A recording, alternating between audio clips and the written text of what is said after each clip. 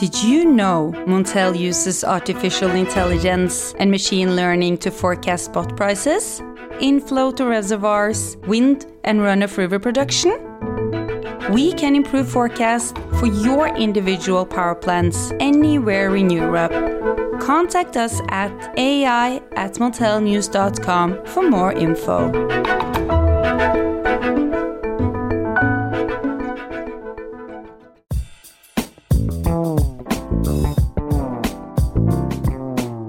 Hello listeners, and welcome to the Montel Weekly Podcast.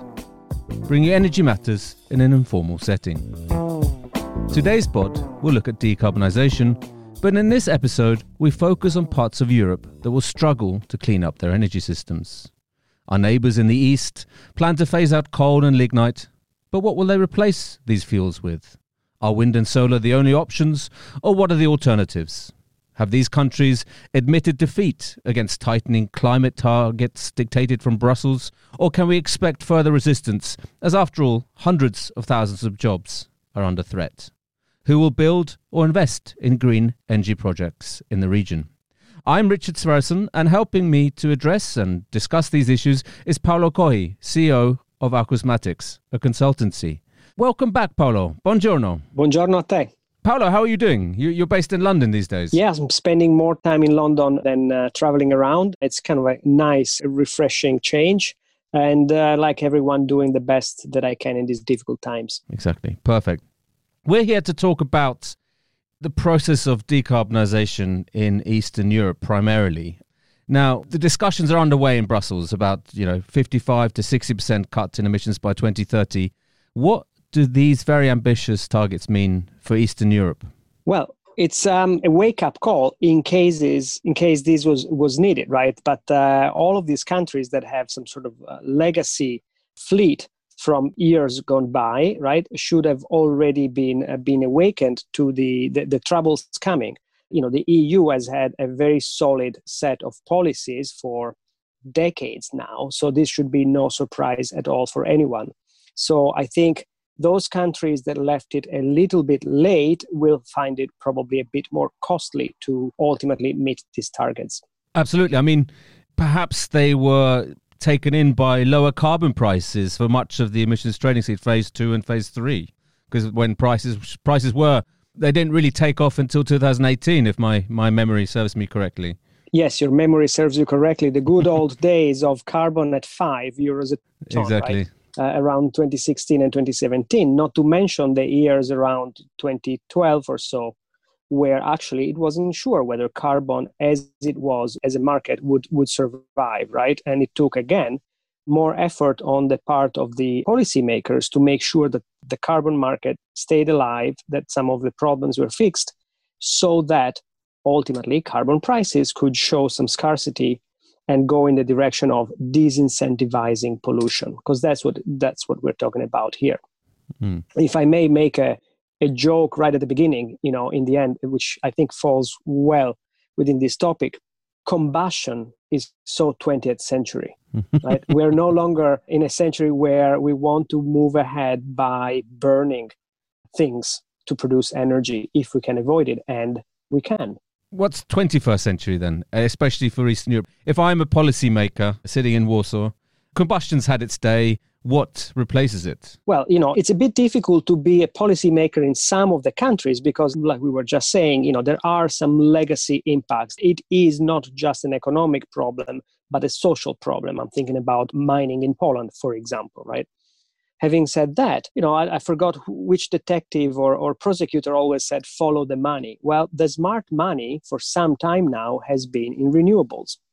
So there's no excuse for not having picked that up, right? And for having made things or, having written policies that would help the country or block of countries take advantage of the revolution in renewables. In Poland, we have seen quite a massive expansion in especially rooftop solar over the past year or two, I'd say.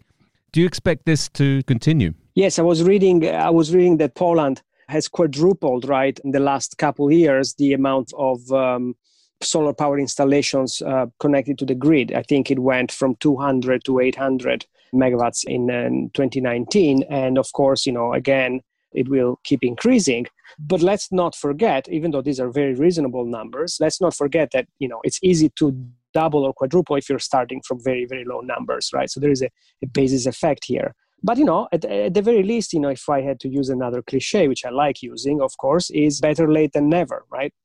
But sometimes leaving things late, as I was mentioning earlier, makes it more challenging and for sure more expensive. And I think we have seen some interesting examples of this very recently with the largest utility in Poland coming out with a sort of a change of strategy, a massive change of strategy. We'll return to that, I think. But if we're in the realm of cliches here, is it too little, too late, what we're seeing here? Right. If I could only choose one between the two, I would say better late than never, right? But yes, in some cases, it does seem to be a little bit too little, too late. Again, the counter side of the too little, too late is that to make it not so little and to make it not tardy, you have to then work extra hard, spend extra money, and potentially, be burdened with this problem for longer than it would have been if you had instead acted upon the signals. And there were plenty of not just signals from the economy, but also on the commentary, whether it's the news, whether it's academia, whether it's experts pointing out the way. And going back, if I may add, if I had to pick one signal that companies would have picked in, is the fact that the well started to run dry in terms of financing dirty, so to speak, projects, right? The European Investment Bank was the first massive institution to say, we're no longer going to lend to projects that have to do with, for example, coal mining. If you go back, just adding these to other institutions, in 2017, I think the World Bank, I think French Bank, BNP Paribas and others, Crédit Agricole, I think, started saying we're no longer lending to, again, quote, dirty, unquote, projects. So no Arctic drilling, no, deep coal mining, and so on and so forth. So once this trickle of companies that would normally lend made it difficult for companies that would borrow to start these projects, but that's a first sign. If there are fewer people or fewer institutions lending, that means also that the cost of borrowing is going to go up. And so you need to start scratching your head and think, is it really worth it? It's obviously going to be more costly. And this is at a time when economies all over the world are struggling and are going to be focusing on rebuilding from the devastation of the pandemic. But do you think there's more finances available now through potentially the Recovery Fund and the Green Deal to push the decarbonisation agenda in Eastern Europe especially?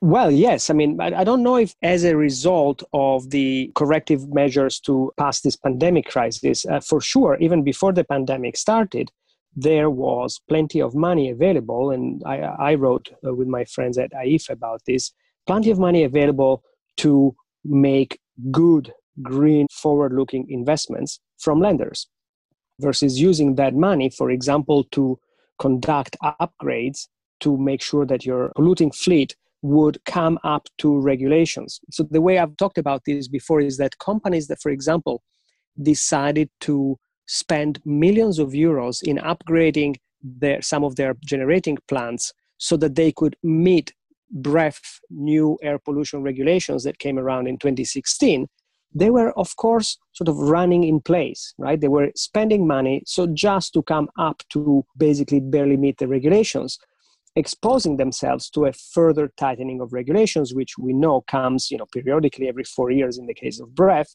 Even though we don't know what that will be, you know that it is going to move in one direction. To go back to what money is available after COVID, honestly, I would be surprised if institutions left this loophole open that said, oh, well, since we're all trying to, pass COVID, then yes, don't worry. You can, invest in coal power plants. I would be surprised if they allowed that. It would be an about face. Absolutely. I share that view. Obviously, the need and the urgency is there, Paolo. But who is going to invest in these wind or solar projects in the region? Is it going to be external companies or investors, or is it going to be more local national players? I think it's going to be a mix of sources. There are clearly some lending institutions that are going to favor this, and they've made it clear with their policies. Then there are some large companies. The first one that comes to mind easily is Iberdrola, which have made a business actually of building, on a large scale, for example, offshore wind farms, right? They, investing billions. Here's the interesting thing. We're not talking about millions, we're talking about billions. So these are large investments. They would take large companies. Having said that, there is a very healthy system of developing projects in Europe. And this has attracted attention of international players from a variety of sources. For example, there are pension funds that like to have exposure to green and renewable markets that are trying to seek this exposure by helping, develop projects in Europe. This would, of course, add to the local development movement, which again, all we need is some guy or girl that has a mission that will go out, seek a plot of land, get the authorizations, in other words, develop that to then sell it on to larger companies. And there's, several models that this is done in. You could look at examples around the world from the United States to India, where, for example, the national government is helping sort of these large, they're called, I think, ultra mega or super mega ultra power plants. They are huge swaths of solar projects where large players play in this market and smaller players play the role of aggregators. So there is a very, developed ecosystem, I think. And I wouldn't expect Europe to be any different. I mean, if anything, actually, Europe is one of the large blocks that is at the forefront of such investment. So that's a different kind of model to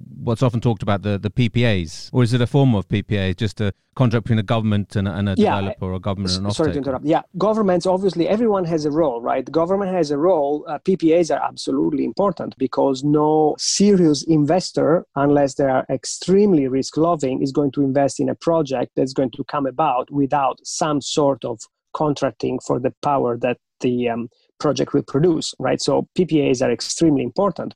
Now, of course, no government will give you a PPA for the next 60 years, right? They will give you a PPA for shorter time periods. And the shorter the time period is, the more important the quality of the project is. And in terms of getting the funding and getting the project going, the risk appetite of the funders. Paolo, you mentioned PGE and its plans for carbon neutrality by 2050. How realistic is this? Well, 2050 is a long time away. We could say all sorts of things. I know that PG&E has had essentially a reversal of its strategy, and so we're back into the world of better late than never, right? But how realistic is it? I've read some comments from NGOs where they're not really happy because it's a little bit like kicking the can, not so much down the road, but on the side of the road, where they have this model where they're going to split their coal assets and then only have sort of cleaner assets. And going back to this combustion problem, they will still, though, they intend to have natural gas as a transition fuel for many years. So I don't know, how realistic is it? First of all, are they really getting rid of coal, or are they just shifting their coal? So are they kind of not solving their coal and mining, lignite mining problem? Number one. Number two, it's certainly a step forward that they are no longer going to get engaged in building coal projects. But is it so smart in the 21st century, 20 years in, to continue to think about combusting a fuel to produce electricity? And again, of course, everybody on all sides, we all need to be realistic. They can't obviously go overnight from total fossil fuel to no fossil fuel. Having said that, I get the sense that they are a little bit, that they could be more aggressive, let's put it this way.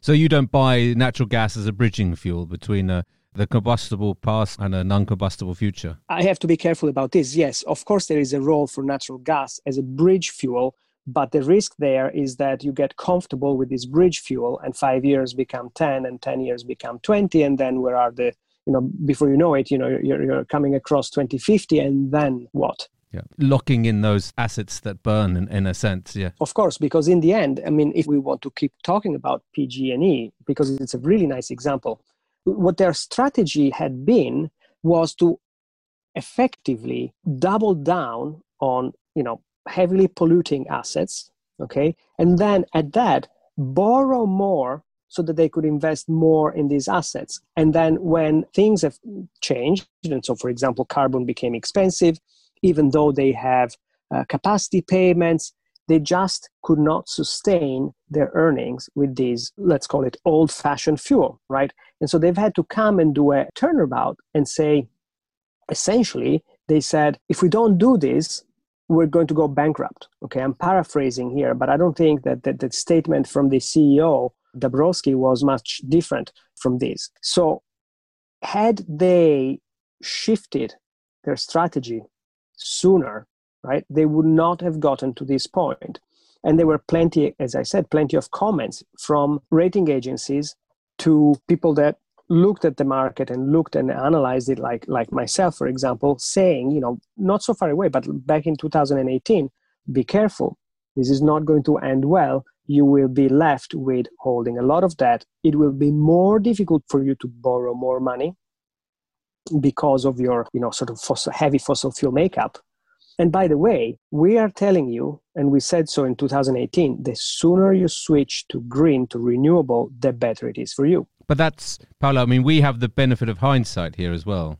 Or Well, no, I have the benefit of saying this 2 years ago, not hindsight. I guess we saw what happened next, and I was right. Okay, so yeah. Yes. So it's more. I told you so rather than the benefit. For once, I can say I told you so. Yes. Okay, Paolo, but do you expect other companies, not just in Poland but in the region, to follow suit and make such announcements? It seems to be. We've seen a lot of oil and gas majors come out and say they want to hit net zero by 2040 or 2050, and now PGE in Poland. So what about the others? Yes, the general trend is that it's worth accelerating the replacement of existing fossil generators with new renewable generation. Okay, that's the trend, if you want to call it that way, right? And then at what cost? And then what I've been arguing in this call, among other things, is that the sooner you do it, the better it is, right? There's a hurry versus wait type of decision. You should hurry. Okay, you shouldn't wait. Do not delay it.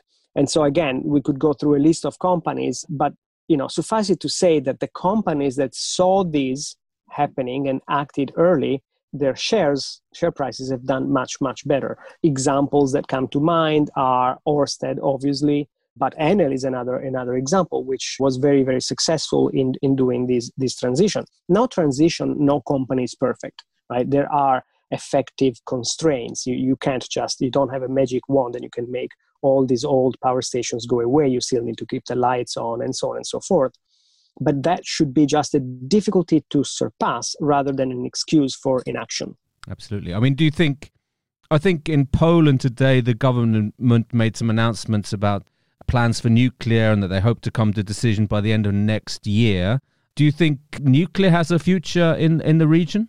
Well, again, everything sort of looks good written down on a policy on a sheet of paper. Then when you have to actually do the work, it is difficult. We've seen a country like France struggling, and France has had historically the industrial vision and the capability of doing amazing things for many years with nuclear. But they're struggling. So nuclear is very large. The UK is another example, right? In a way connected to France, given the EDF expertise. The Finnish reactor, again, over time and over budget by a lot. So I am not sure what these countries that are, floating these ideas of doing new nuclear in Eastern Europe, have they thought it through? Are they confident that they can do much better than France, for example? And so I'm not sure that this is the most popular choice or the smartest choice, so to speak, again. Not wanting to judge anyone, but it's definitely a heroic undertaking for any country. We've talked about one area on the pod before this year, and that's on small modular reactors. Do you think that could be a solution? Sure. Rather than these very big, big, massive infrastructure projects. Yes, we could look at it from many different angles, and that certainly would solve the problem of scale.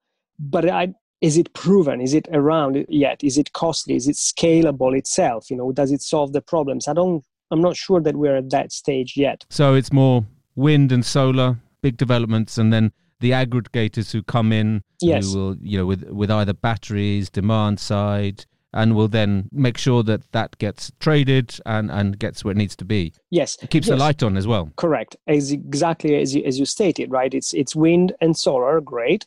But don't forget batteries, like you mentioned. Don't forget electrification of the car pool, the ability to do vehicle to grid, improvements in grid, and so on and so forth. Yes. How about much more so than combusting fuels? Sorry. Absolutely. What about hydrogen? Does that have a role to play here as well in the region? I mean, we've seen in some areas a decarbonisation of the power sector, but hydrogen is a way to decarbonise the industrial sectors. Yes, and let's not forget the transportation sector, right? If we're talking about decarbonization. So yeah, exactly. I mean, pollution of this type is a huge piece that needs to be attacked from many different sides.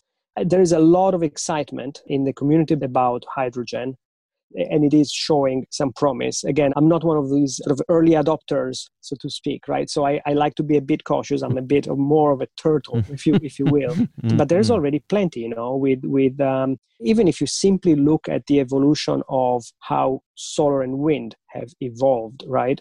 How much further down the road we are with these technologies and how much they've been able to provide. I mean, that's really, really encouraging. Paolo, thank you very much for talking to us today and outlining how the regions that are struggling to meet very ambitious climate targets could move forward, in a sense, to clean up their act, clean up the energy system. So, Paolo, thank you very much. You're very welcome. So, listeners, that's about all from the Montel Weekly Podcast this week. You can now follow the podcast on our own Twitter account, aptly named the Montel Weekly Podcast. Please direct message any suggestions, questions, or let us know if you'd like to be a guest. You can also send us an email to podcast@montelnews.com. Lastly, keep up to date with all that's happening in the energy markets on Montel News. You can subscribe on Apple Podcasts and Spotify, and please leave a review if you can. Thank you. Goodbye.